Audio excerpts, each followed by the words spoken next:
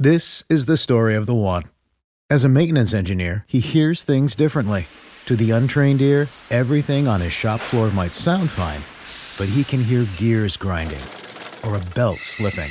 So he steps in to fix the problem at hand before it gets out of hand. And he knows Grainger's got the right product he needs to get the job done, which is music to his ears. Call, click Grainger.com, or just stop by. Grainger, for the ones who get it done. Hello, everyone, and welcome to episode number 69 of Real Blend, a podcast that wants to tell everybody that this is your pod. It may be quite simple, but now that it's done, we hope you don't mind, Jake.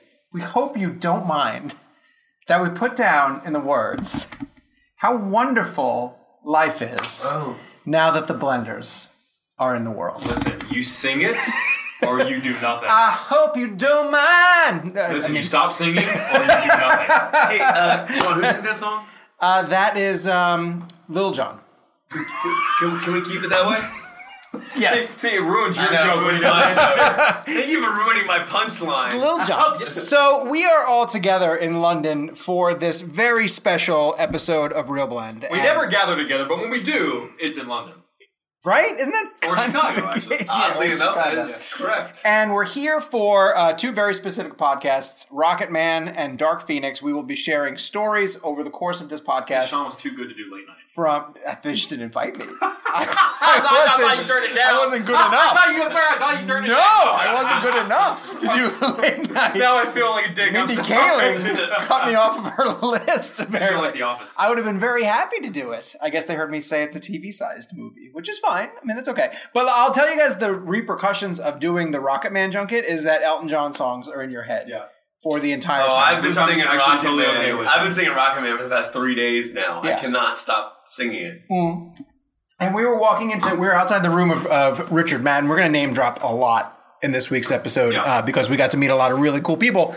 But we're outside Richard Madden's room waiting for him to come back from a break. And he comes back walking in singing Benny and the Jets, which I thought was just... That's cool. I didn't know that. That's cool. It's in their mind, too. It's just constantly catching them up. So anyway, yes, I am Sean O'Connell, the managing director here at Cinema Blend.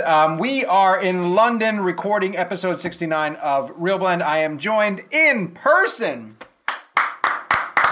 by my two favorite people on the planet. I will start with Kevin McCarthy of Fox 5, the entertainment reporter for Fox 5 in Washington, D.C. Kevin, how are you, sir? Jonathan, good evening in London here. It is 8:52 p.m. Yes. As we are recording this London time. Gabe has been waiting an hour and a half for us to finish dinner. Yes.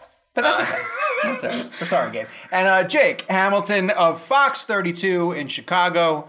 Jake, how are you? You know what's crazy is that a testament to how much I genuinely love doing this is the three of us just had a day where we, for all intents and purposes, hung out with Sophie Turner, Jessica Chastain, Michael Fassbender, James McAvoy. Yes. Who? And I know, I told you we were name dropping. Oh. And This is a name drop. This is a They're name all dropping the episode. four. Do you pick them up? But this was the thing all day. I was like, oh, we get to hang out and grab dinner and do the podcast. It's so true. Like, This was the thing I was looking forward to. Like because this happens so rarely. This Like we already talked to McAvoy this year. We'll get both him and Chastain later this year for it. It's also this has been a very busy schedule. So like a lot of people like to think that these junkets are quote unquote vacations, and they're nowhere near that. And we work really hard on these junkets. It's been very, very busy. We saw 3 films, we did 3 press junkets, and this is the first night in our 4-day trip that we've actually had a second to actually sit down together and talk. Yeah. Which is crazy. And we'll get to Game of Thrones later because Jake and I ended up going to a Game of Thrones viewing party. We'll get to all that. That's a great story. Yeah. I definitely need you guys to tell all of the details. That is a tease. But we will start. We're going to keep this as traditional a show as we normally can. We're going to have a lot of tangents. It's going to go long. So strap in. This will be one of our very special live from an international city. But we will try to stay on a format as much as we can. And believe me, Gabe is here to crack the whip and keep us moving. So we will go to reviews. And you guys have been, first off, I have to celebrate that we reached 100 star ratings on our Apple iTunes account. Yes, thank you, Kevin's mom. Thank you. you. For being outstanding. Now, I said it again, too. I said, look, 100 star ratings, it's great. It's great, right? But there are a lot of podcasts. 100 star ratings or 100 reviews? Star ratings and 56 reviews. But My mom only did 55 of those. That's true. Well, is that Jake's mom for one of them? Possibly. Okay. Jan, one of them I'm trying to remember. Jan Houston, I think, was one of them. Yeah. Jan from And Houston. weirdly enough, hers was, I don't care for that Jan. So we have 5 new reviews, and they've come from 100 total ratings plus star. Okay, yeah, no, I know that, Gabe. That's fine. But these are, we're going to single out 2 reviews that we want to read in this week's episode. We will read a few of them. And again, I'm just looking at these for the first time. And this is from Evinez from Slovakia. Wow. Yes, Slovakia Wow. is listening to the Real Blend podcast. And he starts his subject line, or she, insert Kevin's mom joke here. Yeah. So someone in Slovakia knows that your mom is like a joke for the Real Blend podcast. Is that weird to you? My mom, by the way. Actually, his mom in Slovakia. Yeah. This is an IP address my mom got in Yes. Slovakia. Right. Yeah. Every week, since basically the inception of this podcast, I put a mental memo to myself to write a review, but alas, it took this long. Keep up the good work. Done. And then he stops and says, it was an all right movie. On a side note, not sure if you've discussed it before, but has any of you 3 walked out of a movie before, signed the real Kevin's mom? We can't walk out of it. The only time I've ever left a film is if I had to use the bathroom in a sense of it, like if there was like an emergency situation. Right. That, you know what I mean? I mean, I wouldn't trust someone that reviewed a movie. Yeah. But said, I hated it, but didn't see all of it. I'll bring this a step forward. I'm so... It's funny, because this is like a major thing for me as a film reviewer. Every movie I've ever reviewed, I have always fully seen. Yeah. To a point where I remember one time I had to leave a movie to go to the bathroom, and because I was gone for 5 minutes, I actually went back, paid to see the film again that Thursday night. Oh, wow. Because I didn't feel... And this, I know it sounds crazy, but I'm also an anxious person. I just didn't feel ethical about reviewing the film. Sure. Unless I'd seen the entire thing. Right. Now, I did walk out of a movie. This is a really great question. Was it Forrest Wonderful Gump? question. No, I actually You walked out sat of through. Forrest Gump, I sat didn't through you? all of Forrest Gump, Wow. the entirety. There were a lot of movies I wanted to walk out of. I walked out of a movie called Rumor Has It with Jennifer Aniston. With Kevin Costner. Kevin Costner is in it. Shirley MacLaine is in it. And it was Mina Suvari. It was at the tail end. It was a December release. We were packing in screenings for year-end awards consideration. So I was living in a theater. 2 movies a day. And then this was a particular day where we did 2 Oscar contenders. I don't remember what they were. And then Rumor Has It was our evening screening. And it was just so bad. And I just couldn't sit any longer. Like, it got under my skin and I had to leave. Now, I didn't review it. So that's the hook, right? Like, I didn't go on but that will always stand out as a movie that I couldn't even get through. And I walked out of it, and it was horrible. Do you hear that? That's the sound of us never getting Jennifer Aniston or Kevin Costner on the podcast ever. Sean also walked out of Interstellar. No, I stayed Forrest for all Gump. of that one also. I'm still convinced you have not seen Interstellar if you don't love it as much as I do. You know who we interviewed today is Murph.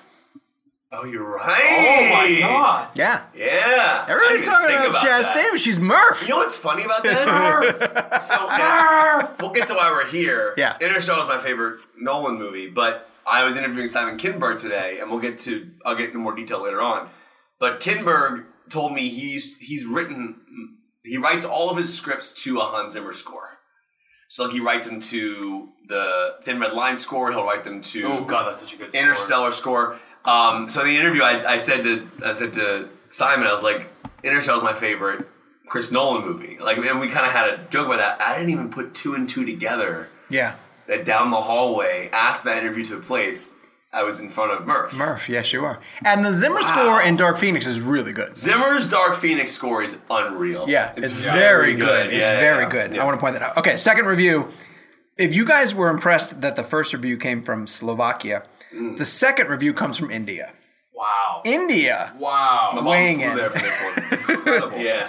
Another Reason to Love Movies by Abhin, Abhinn, Abhin 1 from India. It's great to see the banter between the 3 of you, and I mostly end up siding with Jake. Hot damn. I started watching Jake's takes randomly on YouTube, and have regretted it ever since. No, I have been an avid follower. He suggested Kevin's channel, and I've been following you guys ever since. All the love from India. Abin #1. Now, I also want to point out, because Jake will not tell this story on the podcast, but we left the hotel today, and we stayed late to record an interview with someone very special who's going to be on our podcast in a couple of weeks. I don't want to reveal who. It's cool. Very cool. And Jake got recognized by 2 fans on the street, which was so amazingly cool to witness. It was just, they how did it start? Because Kevin and I were in the van already. Yeah, well, I heard someone say Jake. It was awesome. But naturally, like, you don't think that at any point, or is anyone in London going to be speaking to you? Right. So I didn't. It's my mom. And she didn't ask for Kevin. that was the whole bit. Yeah, but then, I turned around, and then I heard like Jake again, and I turned around, and because they were part of the group of people outside the hotel that were waiting to meet the actors. From they had like Phoenix. Sansa Stark photos and stuff. Yeah. And they just said, "Hey, we watch your interviews on YouTube. Can we get a picture?" And it's so I now like almost wish I could do it again. To like, I think it was part of me was just in shock, so I wasn't responding as I was just like, oh, like yeah. No. But you were really nice, because when you left to get in the van, I don't know if you're paying attention, but they turned to each other and they said, "Oh, he's so nice." Oh, they actually said that makes me feel good. And I leaned down and I said, "He's really not. He's fooling you." He only thought Endgame was okay. That's a problem. Yeah. By the way, I'm wearing my Endgame hat. People can't see this right now, but I'm wearing my Endgame hat. I weirdly wore it all through dinner. Only his Endgame. Yeah, that was something we didn't discuss before Jake and I got here. And then we get here, it's only the Endgame. It was a very sweet moment. It was great. But it's okay, though. It was great. It was great. We just didn't know we were at this point in our relationship. We had no idea that Sean, we were there. Yes. All right, talking points. We're going to get to news. We're going to keep it very tight because we have a lot to get to for this week's episode. But when Quentin Tarantino drops a new trailer for his upcoming film, it is going to get discussed. He's also taking a page out of the Russo Brothers book. Did you notice that? No, how so? So Once Upon a Time in Hollywood tweeted out, this is not a joke, they tweeted out a letter that was written about spoilers. So that Quentin had hand signed. And it was very similar to what the Russos do with Endgame and Infinity War. Sure. Where it basically said this movie's going to screen. Right. A lot of people worked on it. It's at Cannes right now. Don't ruin it for people. Right. So Now, did you hear what Tom Rothman said? No. Do you even want to know what Tom Rothman said? Is it a spoiler? I mean, isn't everything's a spoiler? Everything's a spoiler. I mean, is it going to ruin the plot of the movie? No. It won't ruin the plot of the movie. He said he really hopes... Tom Rothman said in a tweet, "I really hope people maintain the spoiler review because this is the best ending of a movie I've ever seen." What? Yeah. Tom Rothman, who's the head of Sony. Okay. Oh, head of Sony. So it's his movie. That's a bold for sure. statement. But that's a bold movie. Best It's ending the to best a ending film he's ever. ever seen. Yes, that he's ever seen. Okay. Now, what's Tarantino's best ending? I got to go to Pulp Fiction. Pulp Fiction. And Inglourious Basterds. People might say Bastards. That told me to rewatch the end of Pulp Fiction because you can see. No, Travolta. That? I told you Travolta is in the background. Yeah, I did not. And I Travolta's rewatched Pulp Fiction and know I've seen that movie. If we're talking literally, probably 25 times. Yeah. I never noticed Travolta in that shot. Yeah, never. He is. He's in the beginning of the movie. So we watched the trailer right before we were going to do this interview with a guest who's going to be on our podcast. And we had, surprise, separate opinions. I loved it. Kevin didn't really like it all that much. So Tarantino's my favorite living filmmaker. I thought the first Once Upon a Time in Hollywood trailer was incredible. This trailer just didn't do anything specifically new for me. Sure. It's not a bad trailer. I just didn't find the trailer to be like, it didn't up the first one for me. Okay. It's already my most anticipated movie of 2019, no question. It's just a matter of whether or not that trailer exceeded anything for me. It didn't really do much. What are you most excited to see in that movie? The dialogue. Okay. Acting wise, probably the Pitt and DiCaprio chemistry. I keep getting reminded that they're in it. Yeah. And I'm like, God, they're going to be so good. Jake and I both don't know what it's about. Well, I mean, okay, so honestly, my thoughts, I've been fairly indifferent about both trailers at this point. Okay. I love the first and neither, and that doesn't bother me because I feel like Tarantino movies are inherently really difficult to sum up in 2 minutes. Right, yeah. So it doesn't bother me that I watched the trailer and it doesn't necessarily do anything for me because the whole point of a trailer is to make me want to see a movie, and I already want to see this movie. And I don't think the trailer not doing anything for me doesn't make me think it's going to be bad. I just recognize that the best parts of that, and Tarantino is probably someone, you guys correct me if I'm wrong, that probably has total control over his trailers. Oh, yeah. And you know he's not going to put his best stuff Yeah. in there. So it doesn't bother me that the trailer doesn't do anything for me because I also know that the movie is inherently going to be 1,000 times better than whatever the trailer could potentially offer. I mean, if you go back and... I mean, the Django trailer is not particularly great. The Inglourious Basterds trailer is not particularly great. Tarantino's not known for great trailers. Right. Because you can't You're sum right. Tarantino up in 2 minutes. Right. Yeah. I also have to admit to something. Best ending ever? That's what he said. That's pretty bold. It says the 9th film by Quentin Tarantino. Yes, it does! Are you going to finally... Yes, it does, Scott! We all watched it together, and I looked over at Sean. I was like, Coach. Sean, you know him, Scott? Because I'm texting a guy, I'm texting my anchor right now from Freddy's. His name is Scott. Yeah. I was like, who's Scott? Who's Scott? But I I'm looked texting over, my anchor from Chicago, his name is Scott, and I'm texting him right I now. looked over at Sean during the trailer. This is what Jake does during the show. I know. And again, Text during the more trailer, important the 9th film from Quentin Tarantino. I know. When are you going to come over to our side? I'm afraid I'm inching a little bit. This is groundbreaking! I'm afraid This is massive in London! I'm inching marginally closer. Oh! Because it does say the 9th film. It's been saying it the whole time! Wait, we've used that argument before! No, I know, but like seeing it like just makes me think. Did you not see it? Would you put on? No, it's not that Bird Box, and or I did you- don't. It's not that I don't also still agree with the points that I brought up in the previous Quentin argument. Tarantino, the creator, Yes. says it's one movie.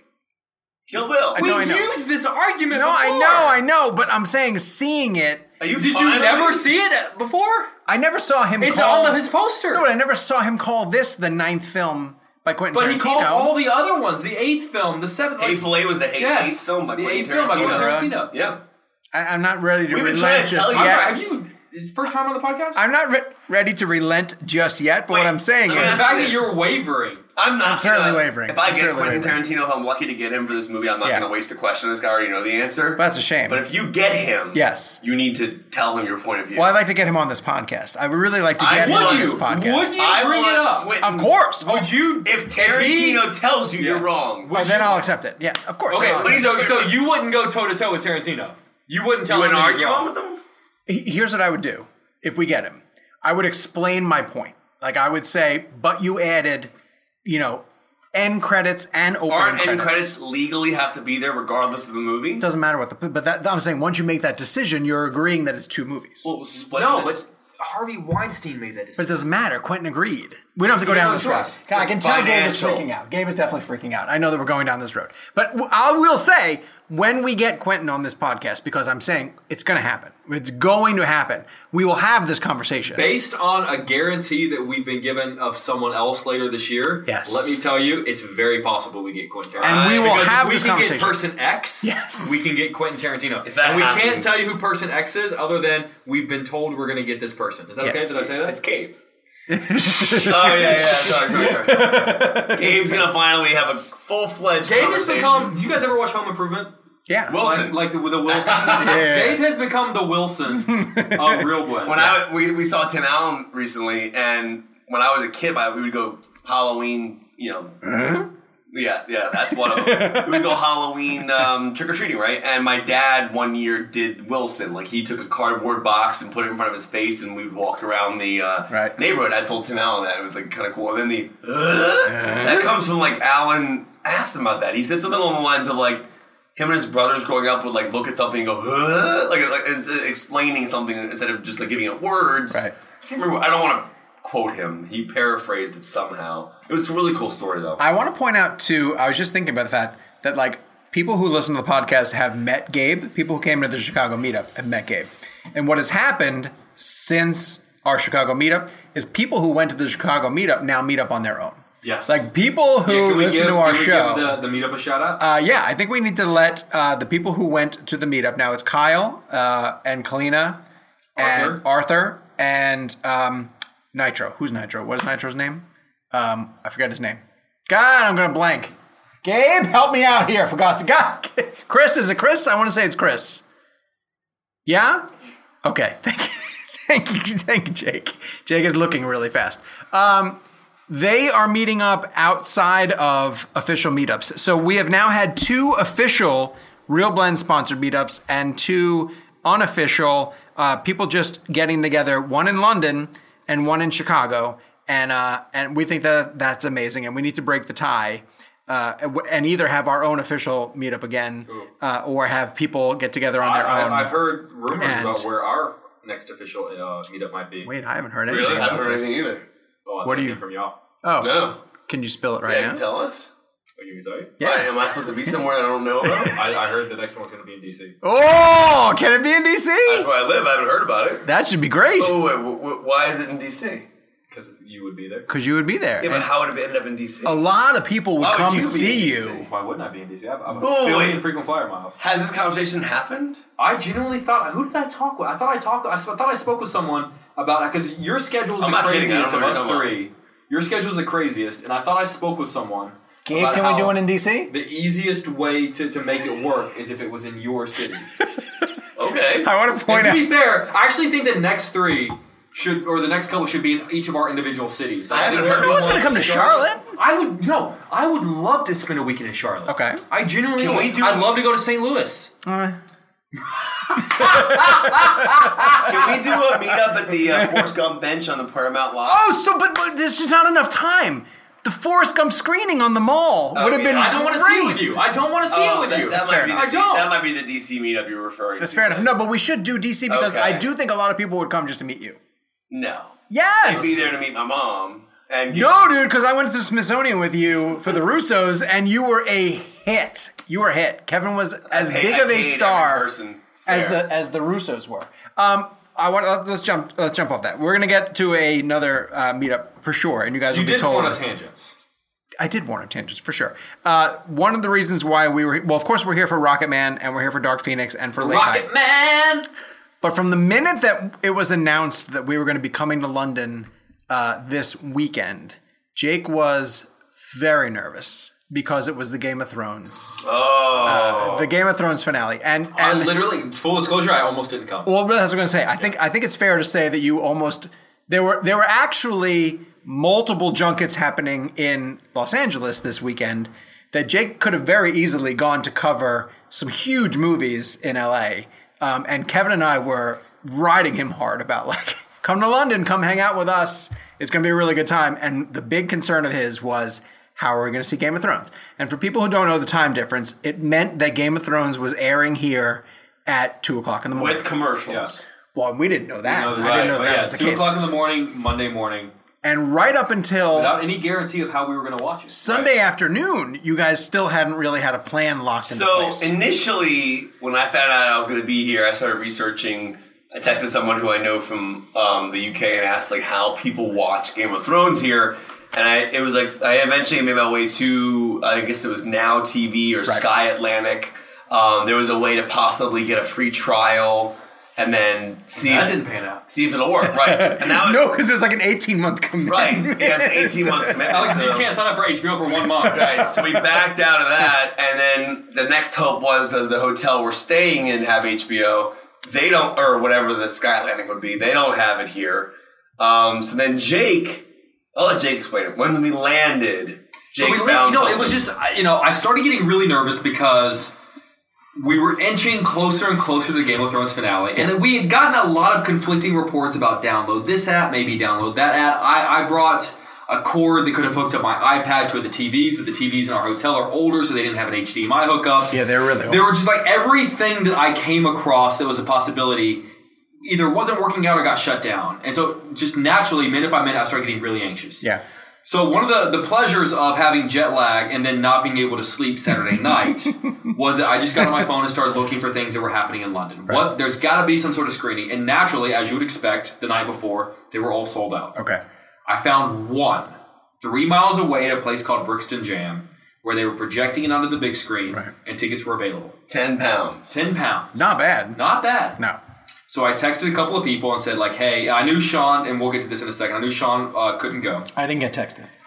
That's not true. Sean actually said, that's not true. I don't want to watch it with you guys. He did. So many that's words. true. So many words. For a reason. So, essentially, it's Gabe's fault. Fast forward to the end, it ended up being perhaps my favorite TV finale experience in the history of my life. And that we got there to this place, which was essentially a bar, and they were projecting. Yeah, what was that? It was like a house, venue, right? No, it wasn't a house. It was a bar. It was a bar. It seems like where they have concerts. But it almost looked like a house venue. Bar. Like it looked like it was like a street corner. The screen looked small. It was interesting. It was okay. It wasn't meant for screening. It was, you know, it was like a projected screen. So bigger than that? No, it's much bigger. Oh, it's huge. I'm saying like that wall size, the wall that I'm pointing at. But not like a movie screen. No, not a movie screen. Okay.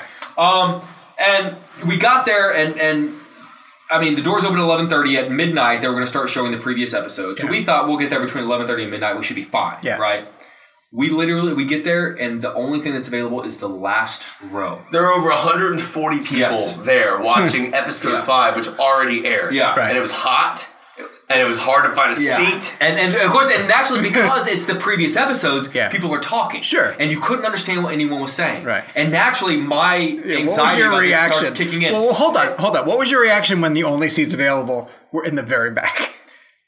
The downside is that we had another offer. Okay, here is where I was torn emotionally. Oh, right. We had another offer from a group of people to go watch the Mandarin Oriental. A quiet But I gathered these people together. Because that hotel had Atlantic. You've gathered these people together, but you have an offer for something better. But that offer ended up not panning out. Isn't that right? No. That offer was still standing. But I thought they didn't watch it. The person that offered it to us did watch. Oh, okay. The person who asked us to come to the actual screening, Sean just hit his elbow on the wood. So hard. Like right on the funny bone, too. I know, it's the worst. My arm is going dead. Yeah. And those are the ones that hit, like, they become more painful as you wait. Worst. So basically, we had an offer to watch it in a very quiet setting, and we could have gone, and Jake made the decision. I said no. Because Jake was the one who put it together. I gathered these people together. That's not right of me to gather these people together. You were such a good person. Ironically, you don't know the best Deep part? Down. Okay, so we had a group together in the last row. Yeah. I said, I'm not going to leave because I'm here with these people. Yeah. People in our group left us to go get individual seats better than ours. Oh, did they really? Yes. Oh, that's funny. There's a certain irony to Name names. Come on. No. I was the Jon Snow where I was like, I won't do it. And then people just screwed me over. Yeah. So here's what I'm saying. The final 15 minutes. Yeah. It was like the stars and the moons aligned. They came and gave us these stadium seats so that we could see over everyone. Right. Yeah, the guy in true Game of Thrones, you're there at 2 a.m., you're a fan fashion. Yeah. At 2 a.m., the finale started. We all sang the theme together. I saw the video. And then that's awesome. A hush. One guy said, "Shut the fuck up!" And a hush fell over the crowd. Right. And it was the greatest finale viewing experience of my life. It really, because let's get to the show. The show was really good. It was How could you not be... Okay, I get not being fulfilled by the last season because of the rush. Sure. I do. I think that is a legitimate... As someone who loves the final season, I think that's a fair argument. The finale was not rushed. No. It was paced perfectly. Yes. It was written perfectly. It was directed perfectly. It has arguably the greatest shot of the show. It's directed beautifully. That's the greatest shot of the show. Yes. It's the greatest shot of the show. When we all say that, we all know what we're talking about. Right? It's the shot where Daenerys... Can we talk spoilers? I mean, we can talk spoilers. No, it's Super Bowl. It's done. I posted a picture of myself with the guy that plays Bran. Yeah. With the caption, "Long may he reign." Right. And someone gave me flack, like, dude, like you already posted, like, dude, like, come on, like some of us haven't seen it. I said no. I said you wouldn't go against someone for posting the Super Bowl score. Right. This is as big as the Super Bowl. Right. I'm sorry, it's on you. And we've been really nice to people who this weekend, because this weekend has been really busy. Because we're all here and the time zone changes things. Yeah, so we've run into people who haven't watched it yet and we've danced around spoilers, but not for this. We're going to talk spoilers in this one. If you haven't seen, for whatever reason, you haven't seen the finale yet. Well, you just know who's skip ahead. You know who's king now. Yeah. Oddly enough. Well, no, you didn't say who. Oddly enough. This is the guy that plays Bran. Bran is the king. Bran is the king. Damn it, I was trying to save you there. Oddly enough, we're in London, and this weekend alone, we interviewed Rob and Sansa Stark. Yeah. Yes. Randomly. And one of them was a great interview. Yeah. The other one was Rob. Though he did tell me he wished he had been in Battle of the Bastards, which I thought was kind of cool. No, he didn't say that. No. He said the most recent battle, because he didn't care.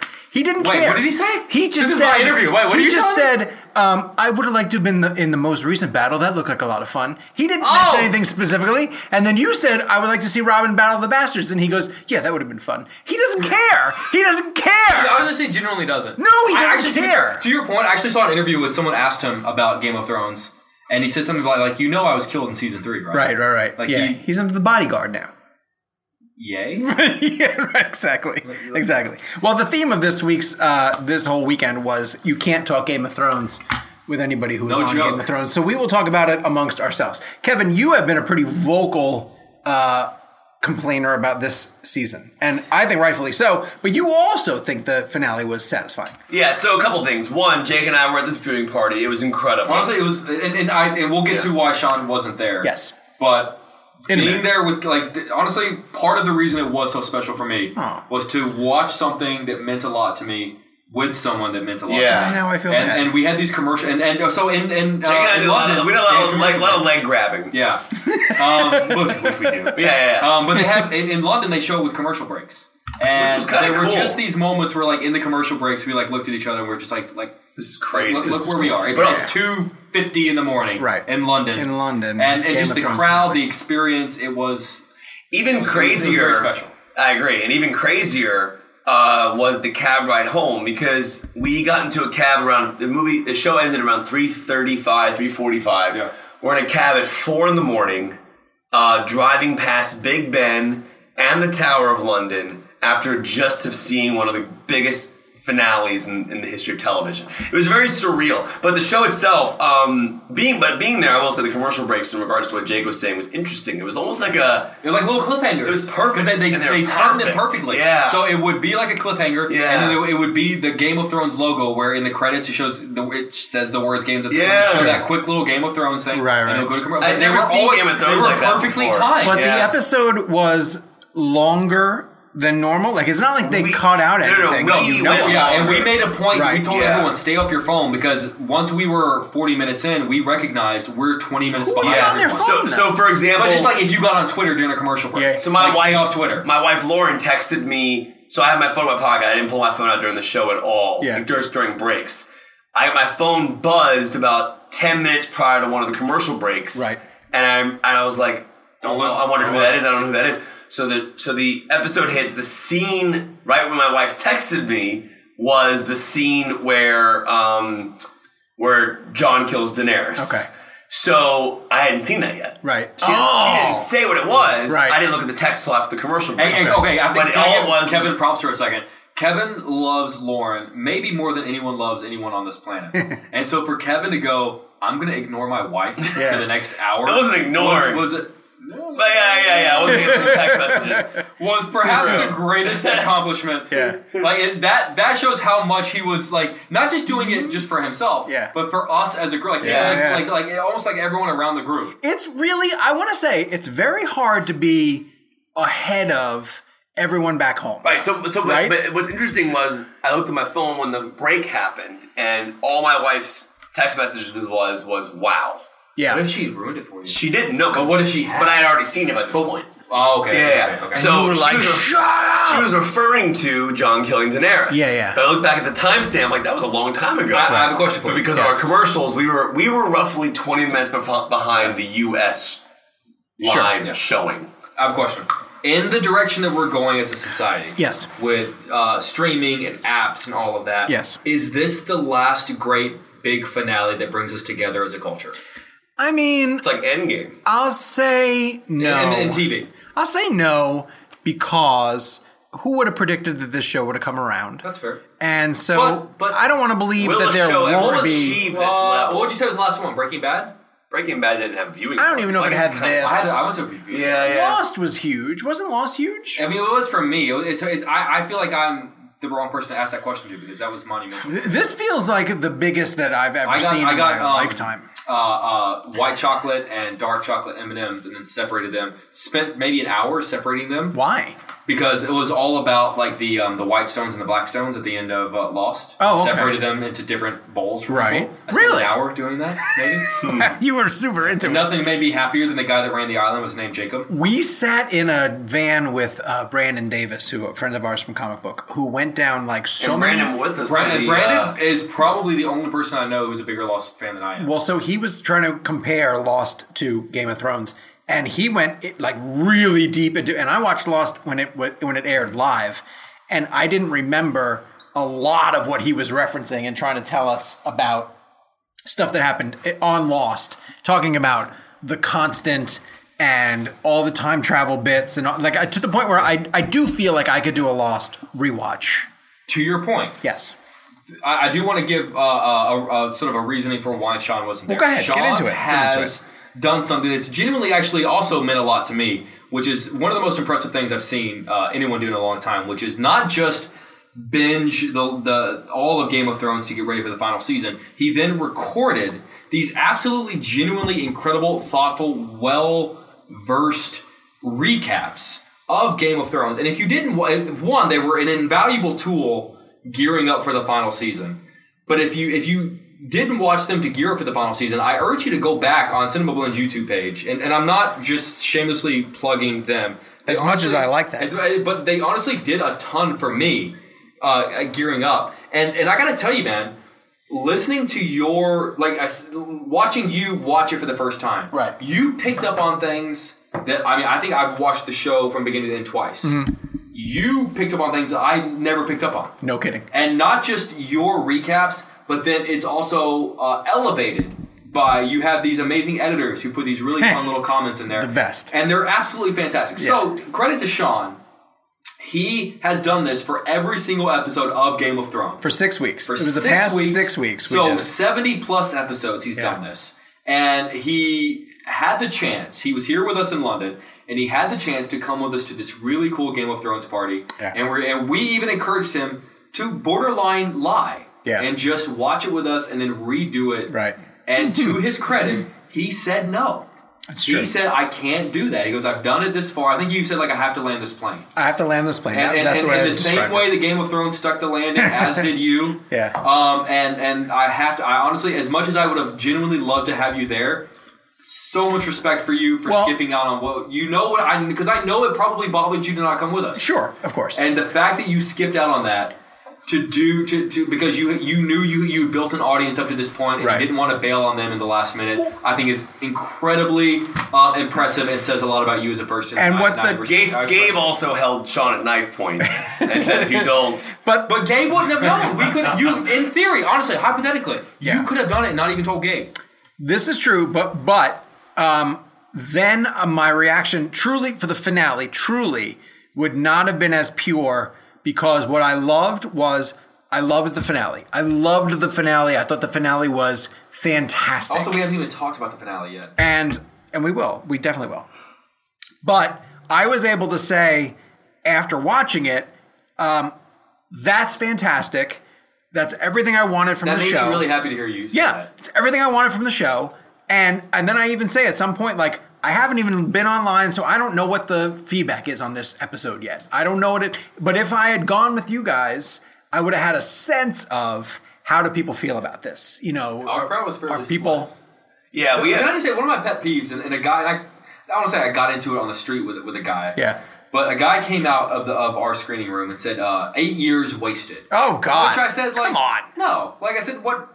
Like we were just given some of the greatest history, like television. Granted, forget the finale or even the final season for that matter. Right.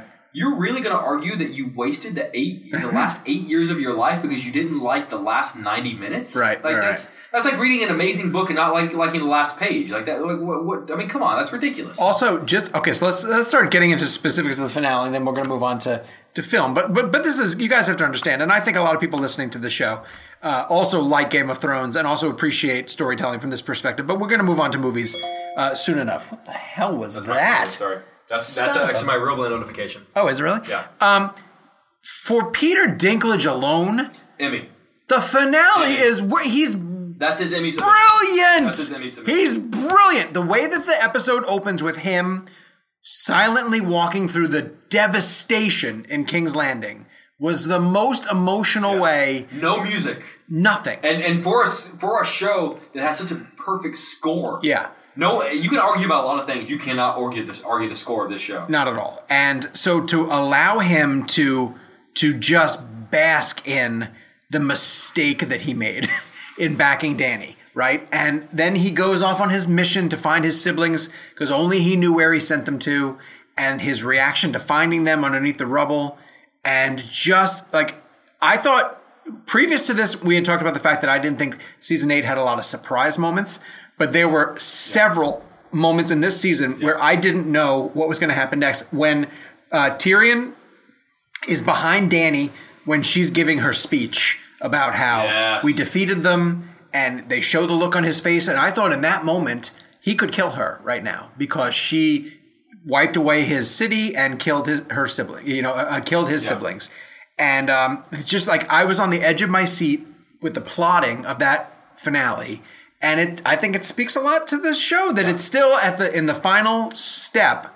I didn't know 100% where it was going to go. Yeah, I mean, like this season specifically, I have not been a huge fan of. I mean, Jake and I have been at argument levels in regards to some of the episodes in this season, specifically The Long Night, which I still think is one of the worst episodes of the series, bottom 5 for me. But okay, you said something to me, quick sidebar. You said something earlier that I want to follow up and see if you actually do this. You think that the Red Wedding episode is the worst episode of the show? No. I said, okay, so that was misconstrued. I think the Red Wedding episode is the hardest episode for me to watch of the show. Sure, that's so fair. Let me clarify. No. Red Wedding is a good episode. Did I mishear you, or did you say that? I think I may have misspoke. Okay, so I'll clarify. Red Wedding is a great episode of television, but there was a reasoning when I first started watching the show. When that episode hit, I did not like how extreme it went. Yeah. So there was a part of me that felt that Red Wedding was, it lost entertainment value and became more shock. Sure. As I rewatched the episode, we got into a big text argument about the lengths that show went to shock. And when you say argument, I don't think it was ever really an argument. It's a heated debate. But my argument about Red Wedding, I think it's a great episode from a storytelling standpoint. I think the show took a liberty to go more shocking and took away from itself being a story point versus let's just shock the audience and make them react. Mm-hmm. So Red Wedding, no, it's not one of the worst episodes of the show. I think it's a very good episode of the show. I just find that the extremities they went to in that episode, in my opinion, were not for story. They were for shock. Do you know who else stopped caring after the Red Wedding episode? Richard Madden. Yeah. Just really stopped caring. I will say this though. I mean, like that was part of the reason. To be fair, he answered questions about Game of Thrones with the same enthusiasm as they answered questions about Rocket Man. So he either stopped caring about Game of Thrones, or he never cared about Rocket Man. But he gave us the same level of excitement for both. Fair enough. So, but to clarify, that's your future Bond, maybe, ladies and gentlemen. That'd be a problem. To clarify, I think Red Wedding is a solid episode. I mean, no question. Also, that's George. Yeah, I mean, Red Wedding story. Also, George has spoken out about the finale. Oh, what are you saying? I'm sorry, I don't want to. No, go ahead. He essentially just said, "Look, like it's crap." He just said, "People have been asking me if that's how my books are gonna end." Sure. And he said, "Is it how it's gonna end?" He goes, "Yes and no, and yes and no, and yes and no." And I think the point that he makes is, look, there are a lot of things in my books that weren't even brought up in the show. Okay. So in that sense, there's a lot of things that are going to be in the finale of the books that weren't in there. Do you read the books? I read the first book before the first season aired. Right. And the first book and the first season are almost word for word. Okay. And when the season aired and I knew everything that was going to happen, including Ned Stark's death, I had to make the decision before season 2. Do I want to be surprised by the books or do I want to be surprised by the show? And I made the decision to be surprised by the show. Okay. Now that I've seen the show, I want to go back. I'm going to start at book 2 and then read through. Because, I mean, that Catelyn Stark comes back. I've heard that. Like that's something I want to read about. Yeah. And especially, I mean, and he promised. This is the first time I feel like he's genuinely acknowledged it. He goes, look, I know, this is what he said in the statement, I know I've been pushing back these books a long time, but they are coming. Okay. So there's been a lot of debate as to whether or not he was even going to finish them. Right. He says they are. Right. Or he says he is. So I think I'm going to start with book 2 and then get the full experience. And then he said, is there going to be a definitive answer? He goes, no. He goes, watch the show, read the books, and he goes, and then you decide. He goes, essentially, he said, I really don't care. Like, you decide what you want. Sure. But didn't I read somewhere? Did you guys ever read this? That he sat down with D&D. Yeah. And told them what the basic ending was going to be. So. I read that. I thought so. Which, like, I feel like they... So does George R.R. Martin's story end with Bran as the king? Yes. And more importantly, I feel like they would so. never do that to Daenerys without his permission. Yeah, right. Exactly. And you can argue maybe they didn't handle it as well as they should have, but It's not like Jon will be the king. But it's funny if you look at. Will he change it now though? I don't think so. I don't think he will. It's funny because if you look at the tweet I sent out right after the episode ended, it's very, very, very oxymoron-esque. Meaning that, like, I say season 8 is one of the worst seasons of the series, but I absolutely love the finale. Right. So, does that make you feel better about the show as a whole? 100%. Oh, no. Let me ask you this question. Yeah. Would you rather love season 8 and hate the finale, or hate season 8 and love the finale? The latter. The latter. Okay. So I would too. My overall Game of Thrones experience was satisfactory after the finale. So not a top 5 for show for you. No. Is really? It top 5 for you? Top 5? It's a huge accomplishment. Season 2 is awful. It's a huge accomplishment. Awful? Season 2 is awful. Season 2 is so bad. No, Sean, I like 2. You did not love a lot of the show. Let me just say, there is no awful season of Game of Thrones. Well, there's awful episodes. Episode 8. There's moments in 5 that are bad. 5 is bad. In the same way that there are moments in season 3 of Lost that are bad. Yeah. But there is no awful season. Game of Thrones is not a bad top 5. Game of Thrones season. A bad Game of Thrones season is better than just about any other show on television. I'd have to agree with that. The characters are so original and colorful and memorable. Sean, prior to the finale, you were in a negative state about Game of Thrones. Did you say like the final season 8? No, you were like we had discussed the show was not delivering. Sean, say it's top 5. I think it's top 5. I'd have to sort Jake of thinks think it's better than Breaking Bad, and it's not. No, it's not. Nowhere near Breaking Bad. It's not. Here goes Jake's question. I think Game of Thrones is the greatest accomplishment in the history of television. You're sidetracking the question. What is the better show? I think Game of Thrones is a better show than Breaking Bad. Tell me why Game of Thrones. Do you think it's better than Lost? Do you think Lost is number 1? I think Lost is number 1. Jake, I want you to make an argument to me right now on this microphone. Why Game of Thrones is a better show overall. Breaking Bad is a really well hit, beautiful run triple. Game of Thrones is a really sloppy, ugly home run. Okay, but wait. So what are the other shows then? In my top 5? Or both of you? Friday Night Lights. Okay. Seinfeld. Okay, for me, The Office. Okay. I generally love The Office. Okay.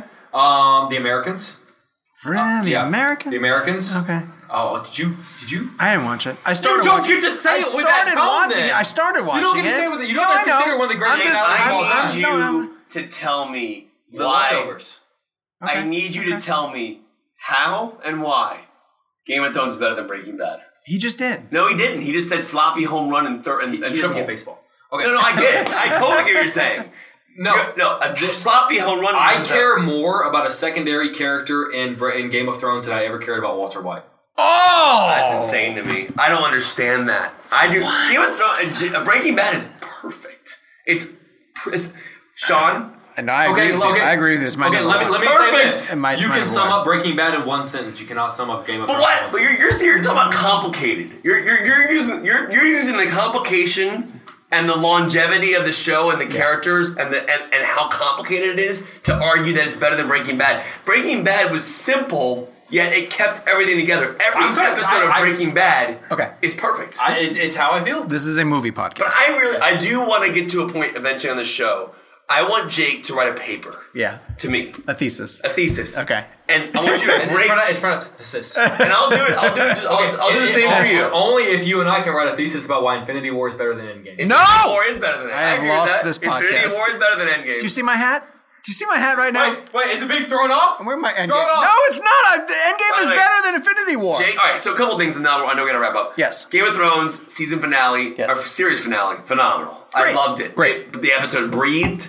It gave me closure with a lot of characters. I was very happy with the way Jon and Daenerys, that sequence ended up. I was very happy. It's funny because prior to the episode, I would not have been happy with the idea of Bran taking over, but the way the show... Doesn't it make sense? It makes sense. So the way the show was written and the way that scene went down, I understood it. They broke the wheel. Bran, to me, was the right choice based on the situation that they were in. Quick note, there's an amazing Variety article, if you get the chance to read it. It compares Game of Thrones to Lord of the Rings. And this article came out maybe 3 or 4 weeks ago. I believe it's Variety. And they called this. They said if you compare, because George R. R. Martin always loved the ending of Lord of the Rings. They said if you compare a character to character, they said that Jon Snow is Frodo and goes off and does his own thing. Yeah. And they said Bran is Aragorn and ends up on the throne. Yeah. And it was a perfect comparison, and they almost 100% called it. Yeah, and listen, the Game of Thrones finale restored my satisfaction in the overarching element of the show. I found myself to be satisfied with the 8 or 9 years that people have spent now at the show. And so I find the finale satisfactory. Season 8 as a whole, though, is a disaster. That long night episode is one of the worst episodes of television in the history of television. It's awful. It's awful. All right, let's move on to the movies that why we're here in London for. We can review Rocket Man, right? We can talk openly about Rocket Man. We cannot talk openly about Dark Phoenix. Correct. We actually signed like very strict embargoes about. So we can't talk about Dark Phoenix until June 5th? Correct. Okay. So let's get into Rocket Man. Rocket Man, the point that I want to emphasize about Rocket Man is that it is not Bohemian Rhapsody. It is a full-blown... It's what I wish Bohemian Rhapsody was. But I don't know if Bohemian Rhapsody... Like, Rocket Man, my point I was going to say... in terms of quality. Yes, for sure. It's a better movie. Yes. But it is a full-blown musical. That uses the songs of Elton John to power the story forward. It is a proper musical. Like, Bohemian Rhapsody didn't do that. This is a jukebox musical. Yes, it's like a fantasy retelling of Elton John's life, and it uses the frame story of him in rehab, which also makes him an unreliable narrator, and they lean into the fact that he kind of embellishes each of these stories from his past.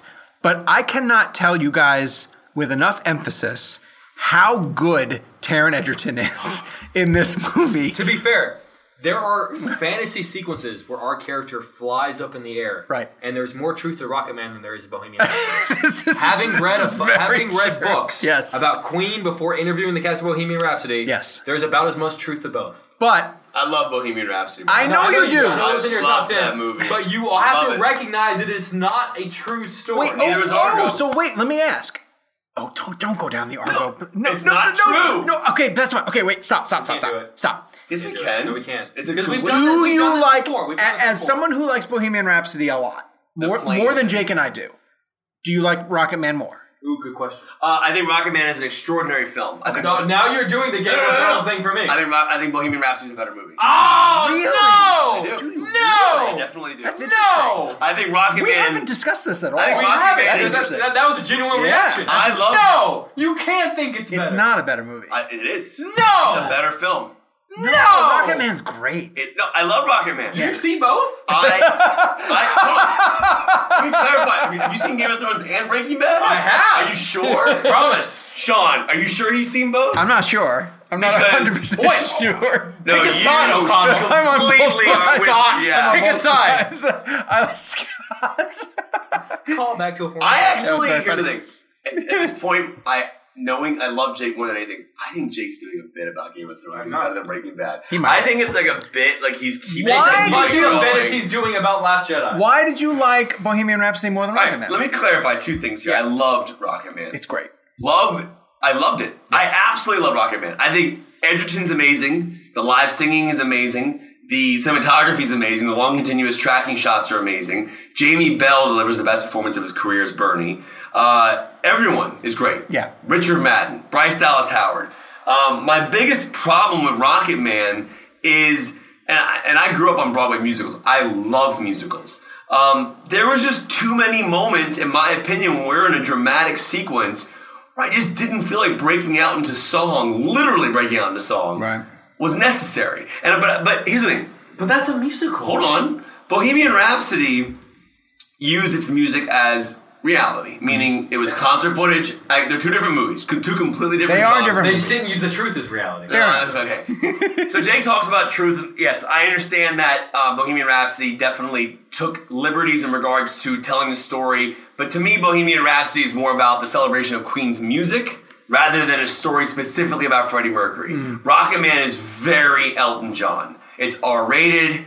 There's drugs, there's sex. I mean, it is a very hardcore film that does not shy away from showing Elton John at his lowest point. Right.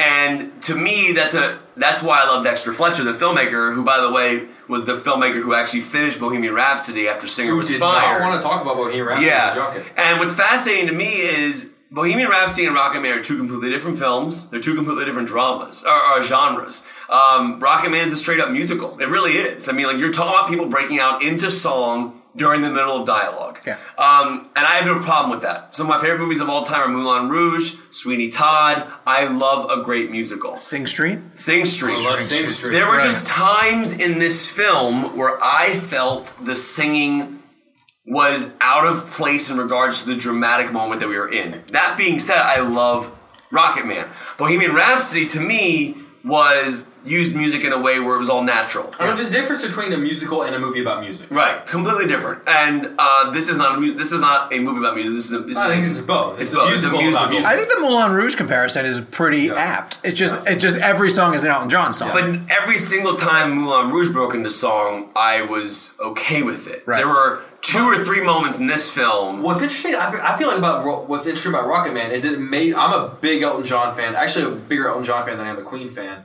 See, I'm more of a Queen fan than an Elton John and maybe fan. that's a big thing. And I love Elton John. I have heard a lot of his songs 1,000 times, and for the first time I heard them differently because it was put in the context of a moment. Yes. Like a moment in his life happened. He cuts to this song, and I go, "Ooh, I never thought about it in that context." But I want to clarify. I love Rocketman. Sure. We're We're talking about like a 5 versus a 4.5, whatever. I'm not no matter. And that's a lot of things we do on this podcast. My point being, though, is that like this is going to be inevitably compared to Bohemian Rhapsody, and it shouldn't be. I personally prefer Bohemian Rhapsody because I just thought the overarching idea and the Live Aid recreation were brilliant. I want to build off of the point that Jake made about hearing Elton's songs in a different way. And again, not a spoiler, but the sequence of the construction of Your Song. Your Song. And that was the song that at the junket the other day, they all kept talking about. One of the things I asked a couple of the cast members was, what is the song that you hear differently? Yeah. And they each and every single one of them said Your Song. Well, I don't know if this is blasphemy, but I like the movie version. More than the original song. I do love Your Song. Oh, I know, it's a tremendous song. That's like me, and I actually like Alien Ant Farm's cover of Smooth Criminal more than Michael Jackson. That is also really good. That kid dancing on the sidewalk's pretty cool. But also really here's the thing, Rocketman is fascinating, and it's definitely worth seeing. It's a phenomenal film from an execution standpoint. The long continuous tracking shot during Saturday Night is one of my favorite That was when shots. you and I, Sean, Kevin, and I were sitting together at the screening, and I believe it was during Saturday Night, which is the first time that you see Taron. Yes. In the part, and Sean and I looked at each other. I think we both said, and I'm sorry we already haven't eaten this. Go ahead. We looked at it and we went, fuck. Yeah. Yeah. Because it was like, because we thought, you go into any of these movies with a hope that they're going to be like just great, like truly great, transcendental. And in that moment, we turned to each other at the exact same time. We were like, this is it. The movie's doing it. The only argument I want to give against for Bohemian Rhapsody is that I feel Bohemian Rhapsody was unfairly criticized for the artistic liberties it took because of how big of a deal Queen is. But you know and that's people not my don't truly realize that every movie that you find to be based on a true story takes the biggest liberties you could ever imagine, yet nobody cares about it. But for some reason, Queen was so big that people just really railed on. You're right in the sense that I like Braveheart. But Braveheart's nowhere near the true story. Fair enough. Then why do you give that one a pass? Fair enough. But why do we give Greatest Showman a pass? Because I think that Braveheart is an incredibly well-made movie. I do not think Bohemian Rhapsody is a well-made movie. But your criticism about Bohemian Rhapsody are how far that's the biggest thing. That's my biggest pet peeve. But I also don't think that it's a well-made movie. I do not think Bohemian Rhapsody is a well-made movie. The fact that it won Best Editing is... To sum this all up, we all love Rocketman. Yeah. I love Bohemian Rhapsody. I think they're both great movies. I'm just giving you my nitty gritty of why I think Bohemian's better. And granted, honestly, you have no idea how much I wish I hadn't read that book about Queen before we did the junket. You have no idea how much I wish I hadn't read that book. We cannot review Dark Phoenix. We can't speak in any detail about the film, but we can talk about the junket. We got to sit down with Sophie Turner and Jessica Chastain paired in a room. James McAvoy and Michael Fassbender paired in a room. Amazing room. One of my most favorite rooms in a while. McAvoy and Fassbender, which we've gotten them together paired for other. Well, elaborate. Why? Why did you like them so much this time? Because they love each other so much. Yeah. And here's what I say. And I always think about this, and maybe it's a very vain comparison, But I genuinely think, let's say hypothetically the three of us were actors, right? I think we would be an amazing junket room. Okay. Because I think the three of us love each other so much. Yeah. And I think we would just be so much fun. And they genuinely, the two, Fassbender and McAvoy, have such an affinity for each other, such a respect for each other. They really do. Yeah. That really, if you go, one of my leadoff question was, Eric and Charles, Professor X and Magneto, have changed so much over the course of 9 years. In what way has the person next to you changed the most? Okay. And they looked at each other, and you could just the look that they had at each other was just sort of like a oh. And honestly, like imagine someone asking us that question. Yeah. Like you could tell they were just genuinely friends, and there's an element of just if you're, as the three of us, I would argue are a good reporter, you recognize like, don't interview two people, interview the friendship. Yeah, very true. And I feel like that's what we got. But they are rare. Those two together are rare because we see them every couple of years. Normally we get a pairing and we go, oh, I wish they were split. Yeah. And that's one pairing where I go, ooh, thank you for pairing those two. Because they make each other better. But they've been paired for a couple of times. I did for the First Class junket. They were paired at First Class. Days of Future Past. Did you guys... So one of the things I found interesting in my research about Michael Fassbender was learning about his favorite... pop R&B artists. Oh, for fuck's sake! Did you guys hear about this? No, I didn't. I did not hear about this. Apparently, Michael is a huge NSYNC fan. Right. Oh, that makes sense. And he loves Lance Michael Bassbender. No, that's really good. Thank you. That's really good. Even Gabe's laughing. He's not at least smirking. He's laughing. He's smirking and shaking his head no. Kevin, what was your favorite room today? That room was amazing. Oh, okay, nice. The Fassbender McAvoy room was great. Wait, what was your room? Mine was Kinberg because I got to speak off. openly about the franchise. Yeah. But go ahead, keep going. No. It was just a good room because I got to geek out a little bit about asking them.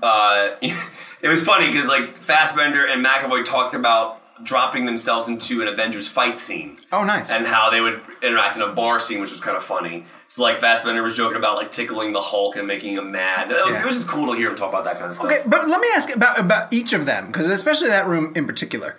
I've interviewed them together a couple of times. They do not suffer fools. Like if you give them a question that is not up to their snuff, they'll let you know.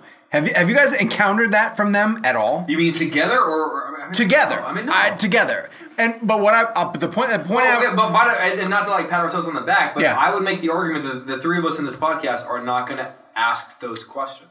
Maybe I did once or twice, because once or twice at least, but more so. I know the story you're about to tell, and I think there's a difference. Tell your story and let me tell you why you're wrong. Okay, here's what happens when I've interviewed those two before. I will go in with a question that is very clearly aimed at both of them for them to answer. And in each of the cases so far, this is 3 times now so far, James McAvoy has taken the lead and has given a fantastic answer to the question that I very clearly structured for both of them to be able to answer. And then there'll be a moment of silence, and I'll wait for Michael Fassbender to answer the question also, and he doesn't.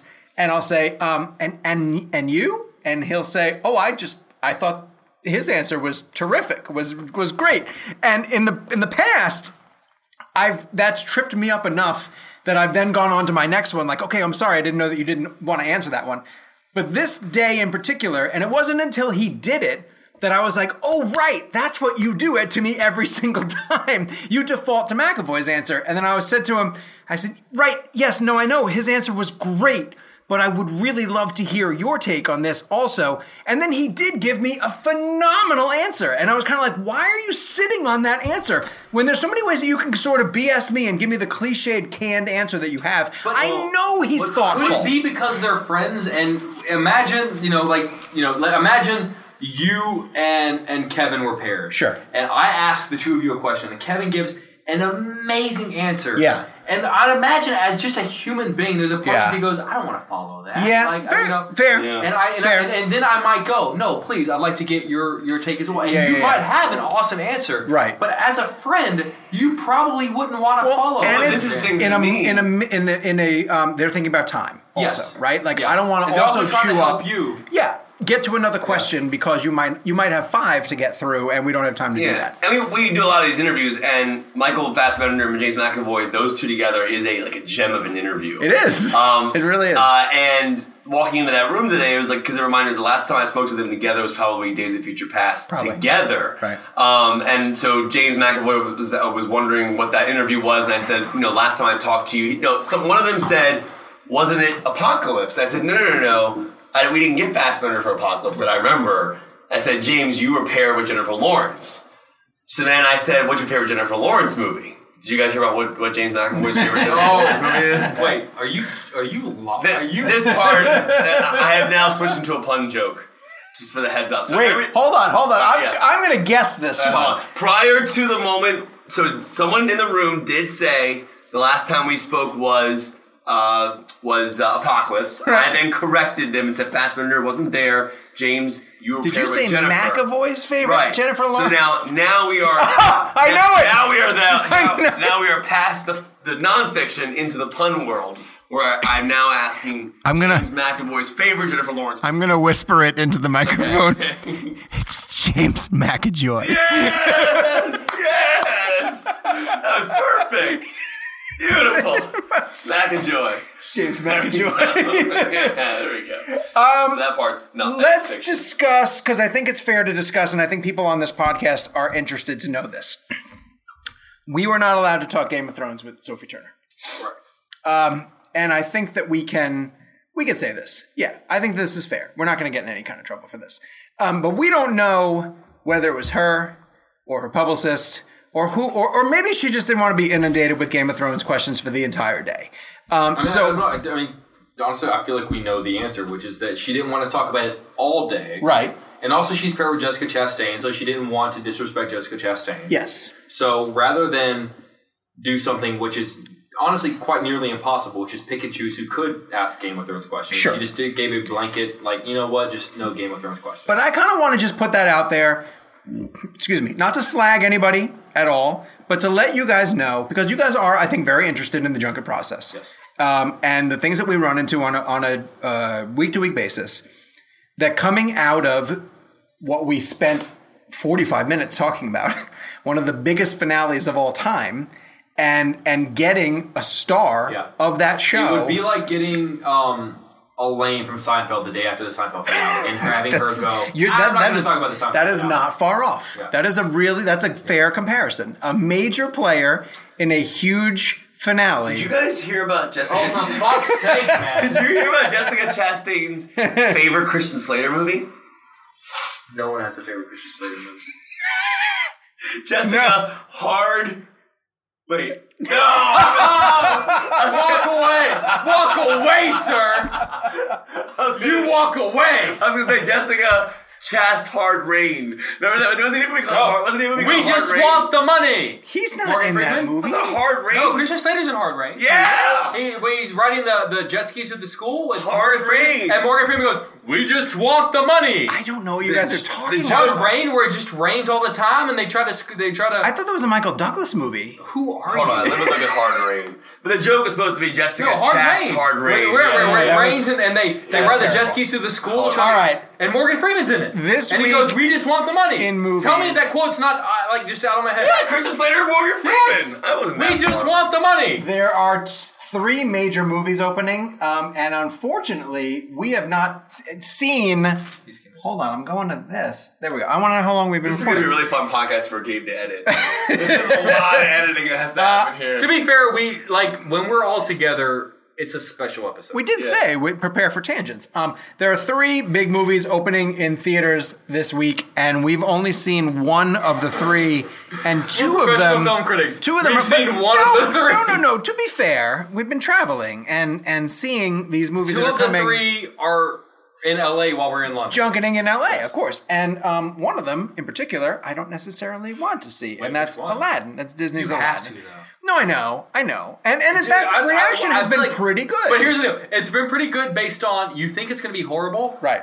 It's slightly better than horrible. That's the reaction that I've heard. And some people say that Will Smith is actually really good in it, so... Then might I make the argument Yeah. that the marketing has done a really horrible job? That's fair. Because if he is in fact good in the movie, yes, they've gone out of their way to pick the absolute worst things they could possibly show. Yes, very true. In which case I go, like, well done. Like, you have a good performance and you purposefully picked the worst parts and this to show us. Disney, who should know what they're doing. This is not, a tiny studio isn't quite aware of what's going on. You guys didn't happen to hear about Rob Stark's favorite Guy Ritchie movie, did you? Hold on. Rob Stark's Guy Ritchie movie. Richard a Madden. Sorry. Yeah. Okay, that was good. Kevin, if you have the chance, so you have to go out of your way to see both Aladdin and Brightburn when you get home. I'm seeing Aladdin on Thursday. Okay. Yep. And Brightburn I'll probably see over the weekend. Oh, really? I would think you would pick Brightburn first. I have to see Aladdin. It's a bigger movie. Oh, gotcha. Okay, but you're more interested in Brightburn. I personally, if I wasn't a film critic, I'd probably go see Brightburn, but Aladdin is the bigger film of the weekend in regards to just sheer scope of that's fair. But to me, Brightburn looks amazing. All right, let's talk about Booksmart then. Booksmart is opening this week in theaters. Olivia Wilde's directorial debut. What I like to call it is a little more emotional, a little more sensitive version of Superbad. Is that too far off? No. I mean, they feel like they're in the same camp. I think it's easily comparable because you think about Jonah Hill, his sisters in the film, Beanie Feldstein. Yeah. It's about two students in high school who go off on a night of partying. Yeah. It's very, in that regard, it's similar. But this is more about two students who didn't live their high school lives. They were just very keen on trying to stay in the books, get the best grades possible, and deal with the idea that it'll pay off for us. And then they realize that people who were partying were also going to the best colleges, and did they waste their time? Right. So that leads into this crazy night. You have a great performance from Carrie Fisher's daughter, who I thought was incredible. Oh, Billie Lourd. Her performance is amazing. It's great. The whole cast. Is it Caitlin Dever, who's amazing, and Beanie Feldstein. Sudeikis shows up. Sudeikis is great. Olivia Wilde directed it. Sudeikis has some big moments. Yeah, I love great Booksmart. moments. Booksmart's probably one of my favorite movies of the year so far. It's crappier. Huh? It's crappier? This year is Have you crap. seen Us? This year is crap. Did you see Endgame? Oh. There's nothing I've seen so far this year that will be in my top 10. What? Are you kidding me? Sorry, I didn't mean to This is also the same guy. Wow! Breaking Bad is not as good as Game of Thrones. Just came in and dropped a bomb. Nothing I've seen so far this year will I'm be touching my Endgame hat. Nothing I've seen so far this year will be in my top 10. Game of Thrones. Endgame will not make your top 10. Remember, this is the guy who said Breaking Bad is not as good as Game of Thrones. Rocket Man won't make your top 10. Remember. We'll see. Remember. Here's what I'll say. If Rocket Man, and I love Rocket Man, if Rocket Man makes my top 10, it's a crap year. Endgame will not make your top 10. Without question, no. You're an asshole. Did you at least... We already have the... Did you at least hear about... Gabe's face. Did you at least hear about Taron Egerton's favorite character in Mallrats? Jake's laughing. No, what is it? Rocket Stanley. You're not even trying anymore. All right, this week's blend game. We're going to recommend that you go to Booksmart. Do you have anything to add for Booksmart? You know what's funny is that I feel like they're actually... So we had the two leads on live on our show in Chicago. Yes. And obviously one of the they leads... They are going everywhere to do fantastic. press. Yeah, they're great. Yeah. And obviously, I'm forgetting the names. Beanie Feldstein. And Caitlin Dever. The sister of Jonah Hill, yes. So I made the natural comparison to Superbad. Yeah. And they seem to be shying away from that, which I feel like is a very fair comparison. It's fair, but I could also see why they wouldn't want to just be called, like... I get Superbad with girls. No, but that being said... It's Superbad with girls. It's Superbad. It really is. I get why they wouldn't want to be called that. Sure. But it's Superbad. I think it has more heart. Which is better? I think Booksmart's better. You think Booksmart's better than Superbad? Yeah. No. I don't like Superbad. I think Superbad is a timeless comedy. No. I don't love Superbad. I think Superbad overdoses on the Seth Rogen type of dick humor. I think Superbad is one of the top 10 comedies of the last 20 years. I can't go that far. Kevin? Superbad. What's better? Funny. What's better? Booksmart or Superbad? Yeah. This is a really good question. I think it's a fair question. Yeah. I feel like the people of Booksmart don't want to be asked. Booksmart's really funny. I think Superbad is. I have to think about that one. They're both funny. Okay, like gun to your head right now. Superbad. Hot damn. You don't win a contest. It's not like you won something. You know what? Hey, right now he's with me on Superbad and Infinity War. I can't believe So you can wear your stupid hat on. I love Endgame. Endgame's not going to be in your top 10. All right, this week's blend not game. gonna be in my top Well, 10. we all recommend Booksmart, though. Yes. Absolutely. Hey, Yeah. no, by no means am I saying don't see, but like absolutely. It's not going to see. make your top 10 because clearly it's not I've seen good nothing enough. this year. That would make my Then top you 10. should see more movies, sir.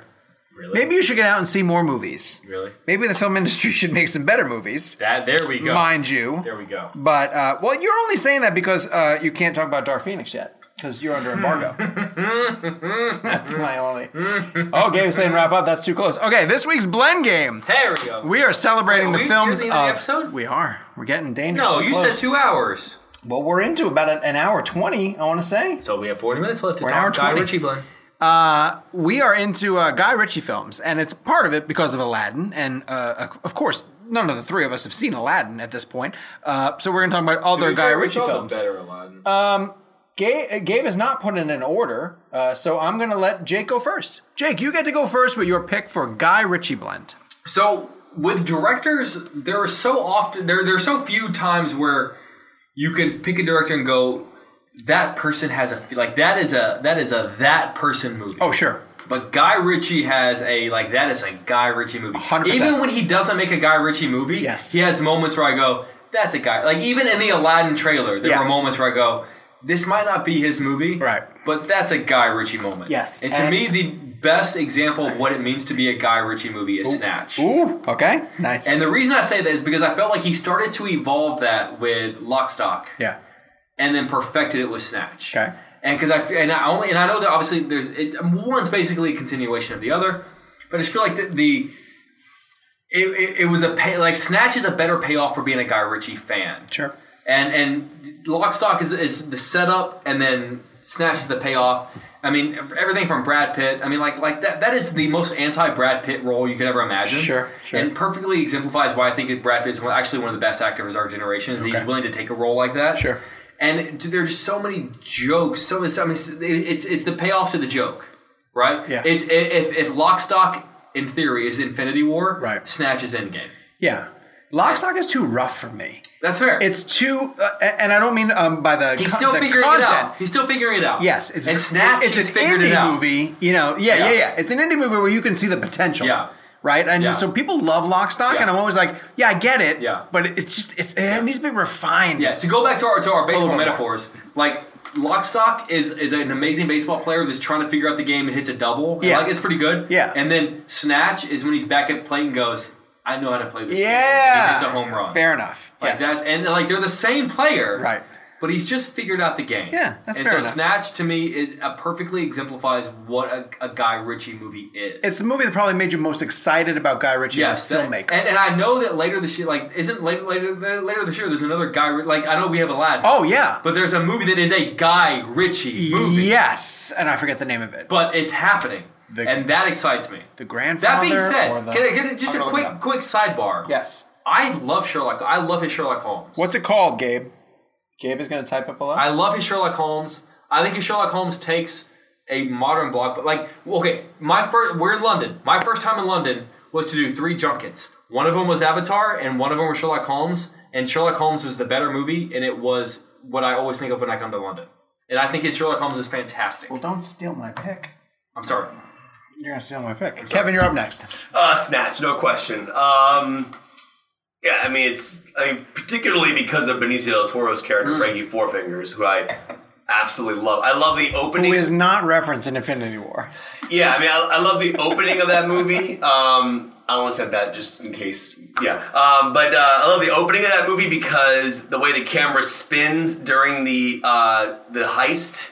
Like the camera does these twists. I just love the way that Guy Ritchie shot the film and edited the film. The music, Brad Pitt's incredible. Statham crushes it. Frankie Four Fingers is such a fun character to watch. I just think the whole film had an amazing energy. I love Lock, Stock. I miss those types of Guy Ritchie movies. And yeah, there's something to be said about the style he put on those movies. Right. Particularly Lock, Stock. It's interesting. I think Lock, Stock might be a better movie. but I think Snatch is my favorite. Interesting. Yeah. Mine is Sherlock. Mine First is Sherlock. Mine is the Explain. first Sherlock. Which I think is a very fair choice. I love Sherlock Holmes. The Sherlock Holmes movie. I think, actually, to be fair, I think both Sherlock Holmes movies are really good. They are really good. They take the concept of a Sherlock Holmes story, but they fit it into how Guy Ritchie tells stories with slow motion, stunning visuals. His explanation of how he's going to win a fight. Yes, exactly. That's it's Guy such Ritchie. a Guy That's Ritchie so sequence. Guy Ritchie. But it's also it's London.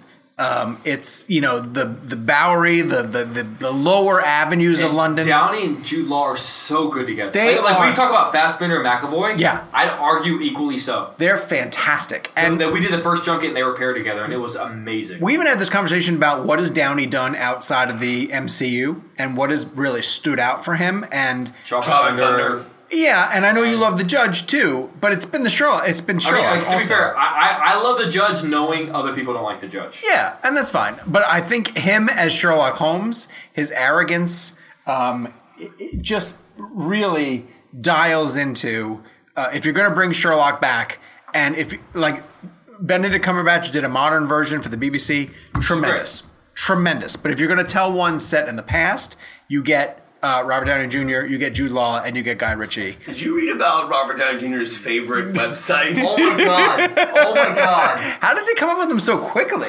Robert Downey Jr.'s favorite website. Yeah, what is it? The Judge Report. Yes! I love it. All right, next week. If this is my microphone, can Oh, I wait. unplug it? Audience pick. Mike Reyes and Carrie Case and several others said The Man from U.N.C.L.E. The Man from U.N.C.L.E. That's a great movie. You know what? Okay, very good. might I also make maybe a potentially hot take? I don't know. Mm-hmm. King Arthur is good. King Arthur is not bad. Yeah, I liked it. It's, and I only feel the need to defend it because it got maybe labeled like one of the biggest bombs of the year. It's a good movie. Yeah. Oh, it's good. I like it. It's a good movie. I went to the set of King Arthur. Oh No. I'm sorry, not King Arthur. Man from U.N.C.L.E. Oh, I love Man from U.N.C.L.E. I went- love Man Do from we know what U.N.C.L.E. the UNCLE means yet? Don't they put a period in between each Yeah, one? they do. Yes, but I don't know what it I stands feel like for. if we knew the show, we would know it. Okay. Yeah, I think it stands I love for that something movie, by the way. significant. I feel like someone that knows the show would easily be able to answer that question like that. We went to the set for Man from U.N.C.L.E. It was here in London. You visit so many sets, which is amazing, by the way. I've been lucky to visit a number of sets, yes. And I I will don't want say, to brag, but I went to the set of Independence Day 2. I will say this. Also, I filmed the scene. They got cut. Alicia Vikander was there before she was necessarily Oscar winner, Alicia Vikander. Yes, she hadn't necessarily appeared in just about anything yet. And then we interviewed at the same time Armie Hammer and Henry Cavill, right? And since we already have the E, I will tell you how I felt when I interviewed them. Explain. Those two guys are so handsome that you just want... I literally looked at them and I was just like, fuck both of you. Like, it's impossible that you two look... They were literally chiseled from marble. Like, especially Cavill. And they sat down in, like, the most dapper, like, Man from U.N.C.L.E. clothes. You know, we watched them film a scene, and then they came over and met with us and sat down, and they were just perfection sitting in front of you. And you were just like, why am I alive? Right? Like, why do I bother trying to do anything with my day when you two exist as people? And it was just like, you know who else was? My boy Frosty was with me when I did that. So that was, Jake will not elaborate. So anyway, Chipper Beale also says Snatch, and Robert Shivery says he absolutely loves Sherlock Holmes. What a great mix. What a great mix of Did you get audience mix. you're talking audience mix. Did you get Jake's mom's favorite Guy Ritchie movie? No, what is it? No? Jan from U.N.C.L.E.? Yeah, there we go. Jan. Her name's Jan. Jan Hamilton. Jan from U.N.C.L.E. Yeah, we got to wrap up. Okay, thank you. All right, for next week, you guys can reach out on Twitter using hashtag Catherine Bigelow Blend. We are going to do the films of Catherine Bigelow, celebrated director. Favorite? When you were on that set, Sean, did Yes. you even happen to ask Armie Hammer his favorite Wesley Snipes movie, did you? I didn't ask him what his favorite Wesley Snipes movie is, But I'm going to guess that it maybe was... The fan from Uncle?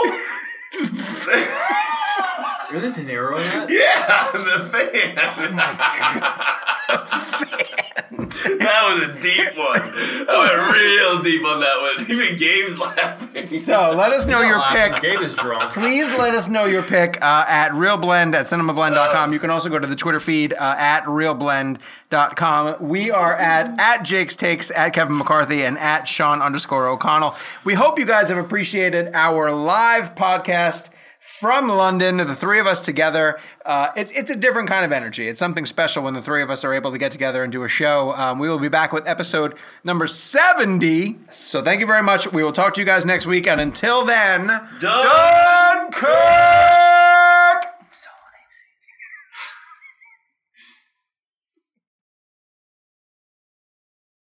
It's lunchtime at Tim Hortons, and we're serving up a special deal just for you. Our new $5.99 lunch deal includes your choice of any lunch sandwich and a side of crunchy kettle chips. Because what's lunch without a little crunch? And the sandwich choice is all yours, like a ham and Swiss, Chipotle chicken wrap, BLT, and more, made to order just the way you like it. Tim Hortons' new lunch deal. Simple, delicious, and just $5.99. Now that's a good deal. Only at your neighborhood Tim's. U.S. only. Price and participation vary. Terms apply.